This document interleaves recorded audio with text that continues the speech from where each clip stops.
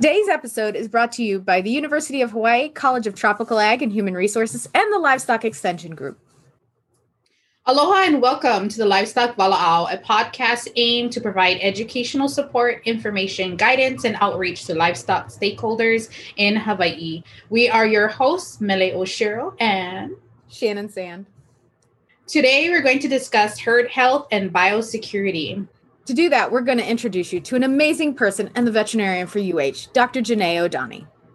Dr. Jenee Odani grew up in Wailuku, Maui, and is a graduate of the UC Davis School of Veterinary Medicine. She is board-certified veterinarian anatomic pathologist with experience working with a variety of animal species. So with that intro, Jenee, tell us a little bit about how you came to be the veterinarian for the University of Hawaii. Okay, so it's kind of a long story that winds around, but believe it or not, I went to vet school initially to become a feline practitioner because I love cats and I just wanted to play with cats all day. But when you go to vet school, they expose you to all the animal species. And that's where I learned that I actually really liked working with fish. Some of that might come from, growing up in Hawaii. My dad was a fisherman, so, just spent a lot of time in the ocean, looking at fish. And anyway, I was just really attracted to it. So in vet school, at least at UC Davis, they allow you to select a track for your fourth year. So, like a lot of people might pick small animal track, right, food animal track, large animal track, different things, but they were kind enough to let me design my own track. Oh. So I ended up calling it something like fish health and herd health. And it was basically a lot of fish health rotations, a lot of pathology thrown into that. And I did a bunch of large animal rotations because that was the herd health component of it. Oh, cool.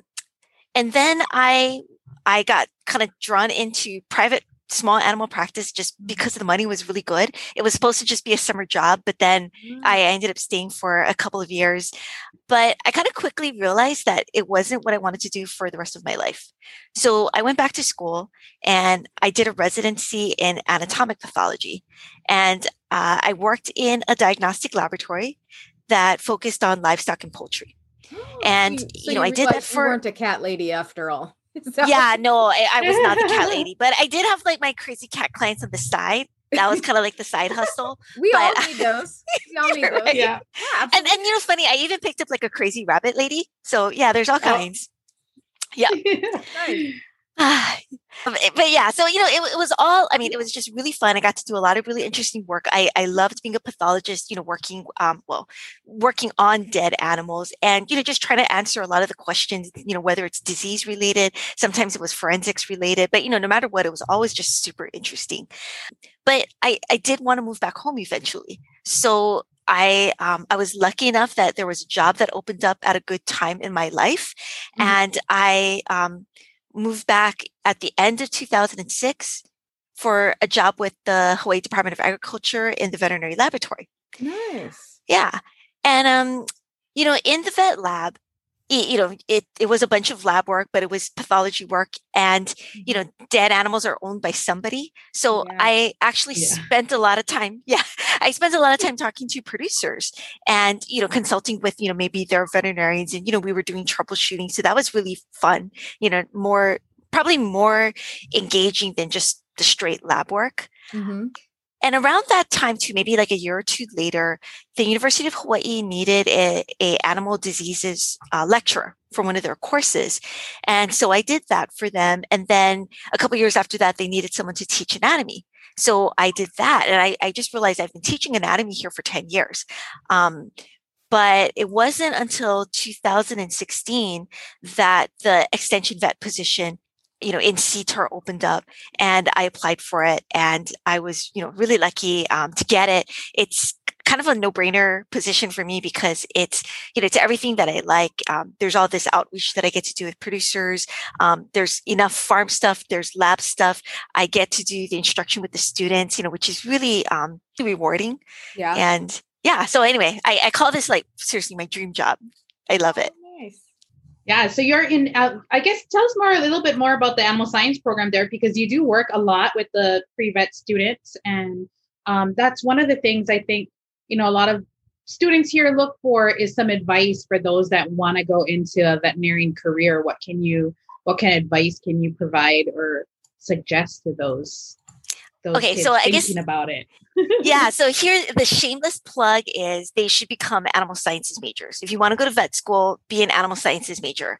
But the real answer is you can major in whatever you want if you want to be a vet. Mm-hmm. Like my roommate in vet school, she was a piano major. Really? Yeah, like for real, she was a piano major. So, and I've heard that so when I was in like undergrad and grad school at the University of Florida, I was like, I had a lot of people that were aiming for vet school. And like, I have heard it's harder to get into vet school than medical school because there are much fewer like vet medicine, like universities or schools or colleges, whatever words today. I was like, but then there are actual like medical schools. Like you're much more likely to get into medical school than vet school. Yeah, I mean, it's a numbers game. And there is a shortage of vets. So the profession knows that. Yeah. I mean, like everybody's scrambling. Like, especially right now in COVID times, because we're having trouble having people traveling. So we're not getting all the relief vets that we need coming to the islands. Yeah, it's really rough. And it's a national problem. So it's not like, there's an abundance of here. Yeah, it's not like we can just like bring them from somewhere else. Like everybody's struggling. So it's interesting. They know that there's a problem where there weren't enough veterinarians being graduated each year to meet the need. So there are several new schools that opened up, like Arizona. Now there's one in Long Island. A bunch of different new schools are opening up, but it's still pretty selective.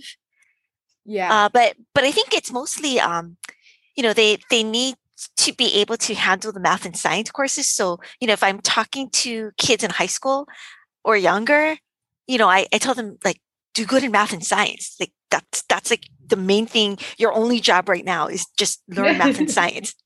Yeah. Yeah. And then, and then truly they can major in whatever they want because the vet schools only care about what prerequisite courses you took.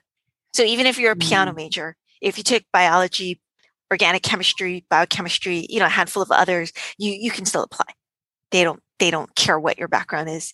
But then they also want to make sure that you have a good understanding of what the profession is like. Because, like I told you, I wanted to be a cat vet and I wanted to play with cute cats all day and kiss them. Yes, totally not what practice is like. Nella's laughing, right? Like that's not what it's like. No ways. No. Yeah. You're not going to have every, I spent many years as a vet tech prior to being with UH, and you're not going to have every cat that comes into the office that's going to want to be cuddled and pet. A lot of them will just kind of swat you in the face if you try to get too close. So yeah, but when Jenee was applying, I remember I went to your seminar and whatnot when you were here in Waimea. So I remember you coming in for the application as an extension vet, and I remember seeing all your stuff, and I went, "Oh, she's like, it's like CSI for the animals. She's like a forensic scientist, is what it is, looking at all those diseases and stuff." So that was really, really cool. Yeah, a little bit. Yeah, I mean, there's just so much to learn about diseases. And, like I said, I do try to help people out if they have legal cases or, like criminal cases even. Yeah. Yeah. Wow. So seeing all of the diseases and viruses that impact livestock and animals here in Hawaii must be important. Yeah. The diseases that we see here in Hawaii are, pretty similar to what we see elsewhere in the United States, but there are some, I don't know, maybe things that are just emphasized more, or we have to manage them differently here in Hawaii. Like Mele and I are kind of working on a parasitology project. Oh, that's exciting. Yeah, no, I mean, I think it's super exciting. The worms are pretty cute, right? Under the microscope. Yeah. I mean, we grow them up from little eggs. We hatch them. We love them. Yeah. But we nurture them. Yeah. And I think, so in Hawaii, we have this tropical climate. So, the animals, get exposed to the parasites. They poop them out maybe in larger numbers. In the mainland, if they have like a good frost, a lot of those guys will die. Yeah. But we don't have that here. So I do think that we just tend to build up higher loads and our animals have to adapt to it, or they get sick and, they might die. Yeah.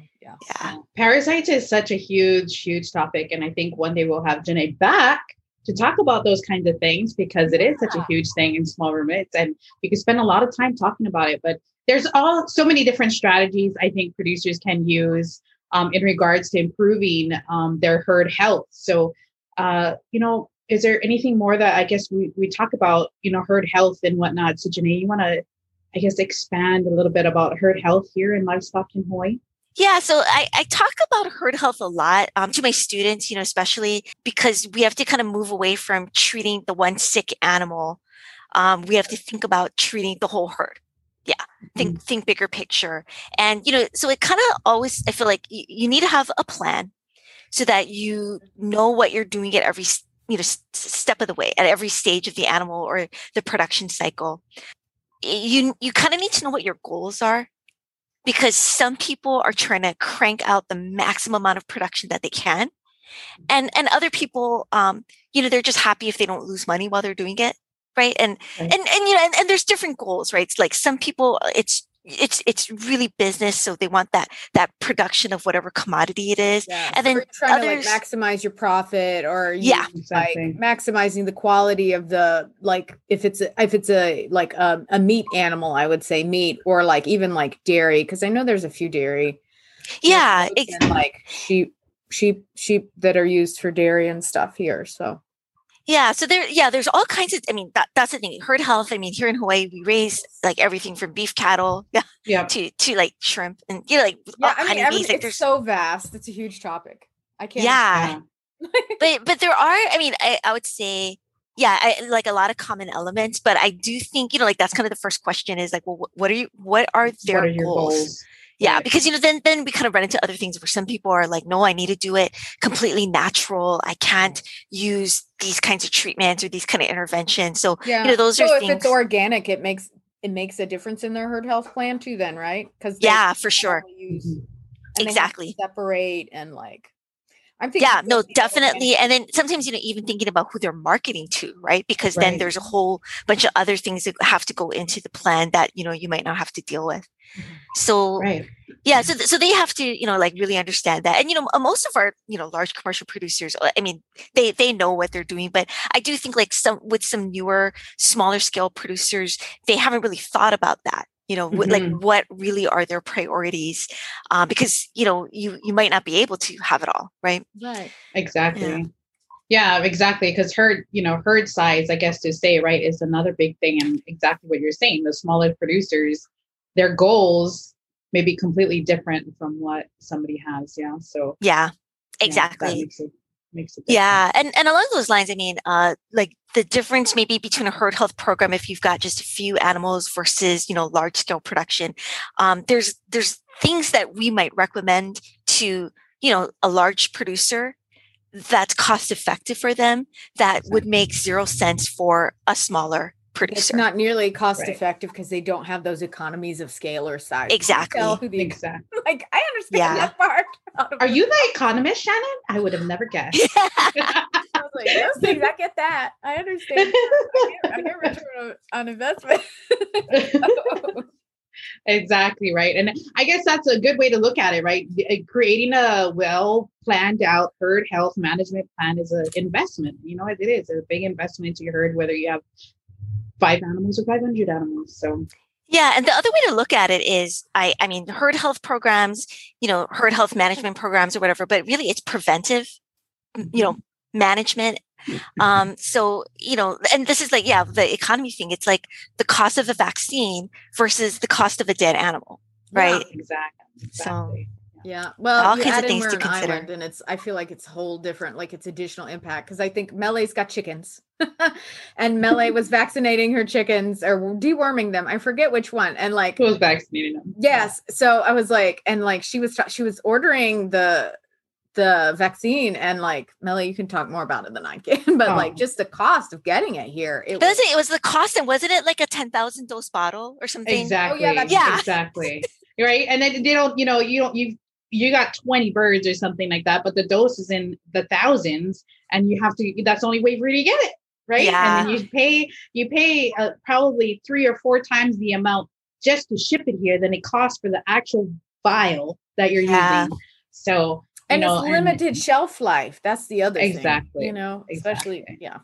So one of the things that I've kind of always wished for was, if we could well, maybe not we, but if the producer groups could set up like a hui where like a co-op, somebody, like a co-op, like, you guys plan it. We'll all vaccinate kind of around the same time. We'll buy the bottle, we'll split it up, and then that way nothing goes to waste. Yeah. I mean, it'd be nice. So I wonder if there aren't like neighbors that just already do that to some extent. I think that they are. Yeah. I'm sure. It would just make so much sense to do it that way, but yeah. Because honestly, I do that with the cat vaccines. I buy like the whole tray, and I give it my, but I only have 2 cats. Yeah.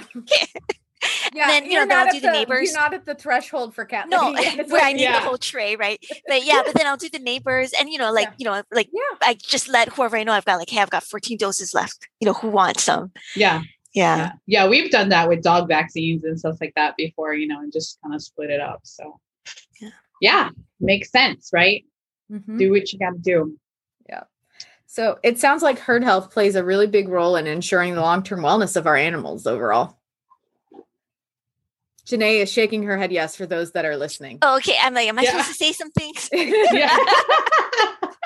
No, for sure it does. And I just think that if people have a thought out plan, it will really just help them down the road. We can avoid a lot of problems. So, there's so much more people moving and visiting here now in Hawaii. I think, Hawaii has kind of become like the safe zone with COVID and stuff. It really has. Yeah. So, and we continuously getting more invasive, invasive species is always an important thing, but then we also think about biosecurity, right? And how does that relate then now back to our herd health and management plans that people can build? How does biosecurity play into that? Yeah. So, agritourism is a big deal, right? Huge. And from a biosecurity point of view, I cringe.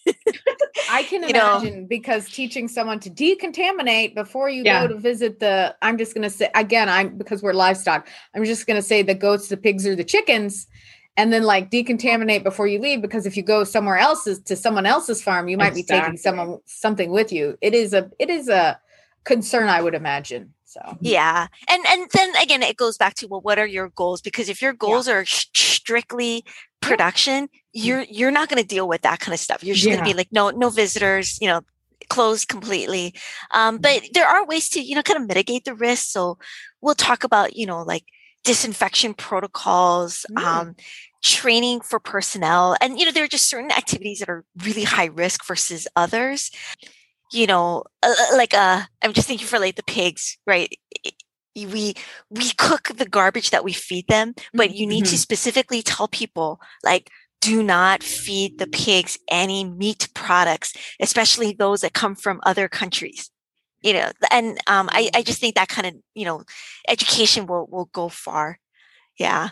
But it's kind of cute. I mean, like, even for me, maybe, and this should make my producers, feel better. When I go to the mainland and I travel, I actually bring a little pouch of dried Virkon, and I disinfect all my stuff, because I don't want to walk. Like, I just imagine, like, I'm walking around this building with all these other people, and I don't know where their boots have been. And I don't want to like walk around my hotel room, and, Exactly. Right. It's not just what you're going to bring back, but then you're going to take it back to your hotel room. It's like, you don't need that in there. Yeah.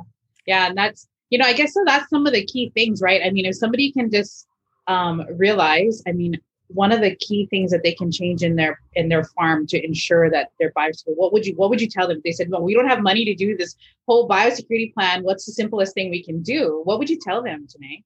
I guess, so we need to have like kind of like a fencing and just an idea of what we're going to call like our protected zone, like what's in that safety zone. And then knowing that, just try to keep a lid on what goes through it. Things that people can do that really doesn't cost anything. It's just having clothes that are farm specific.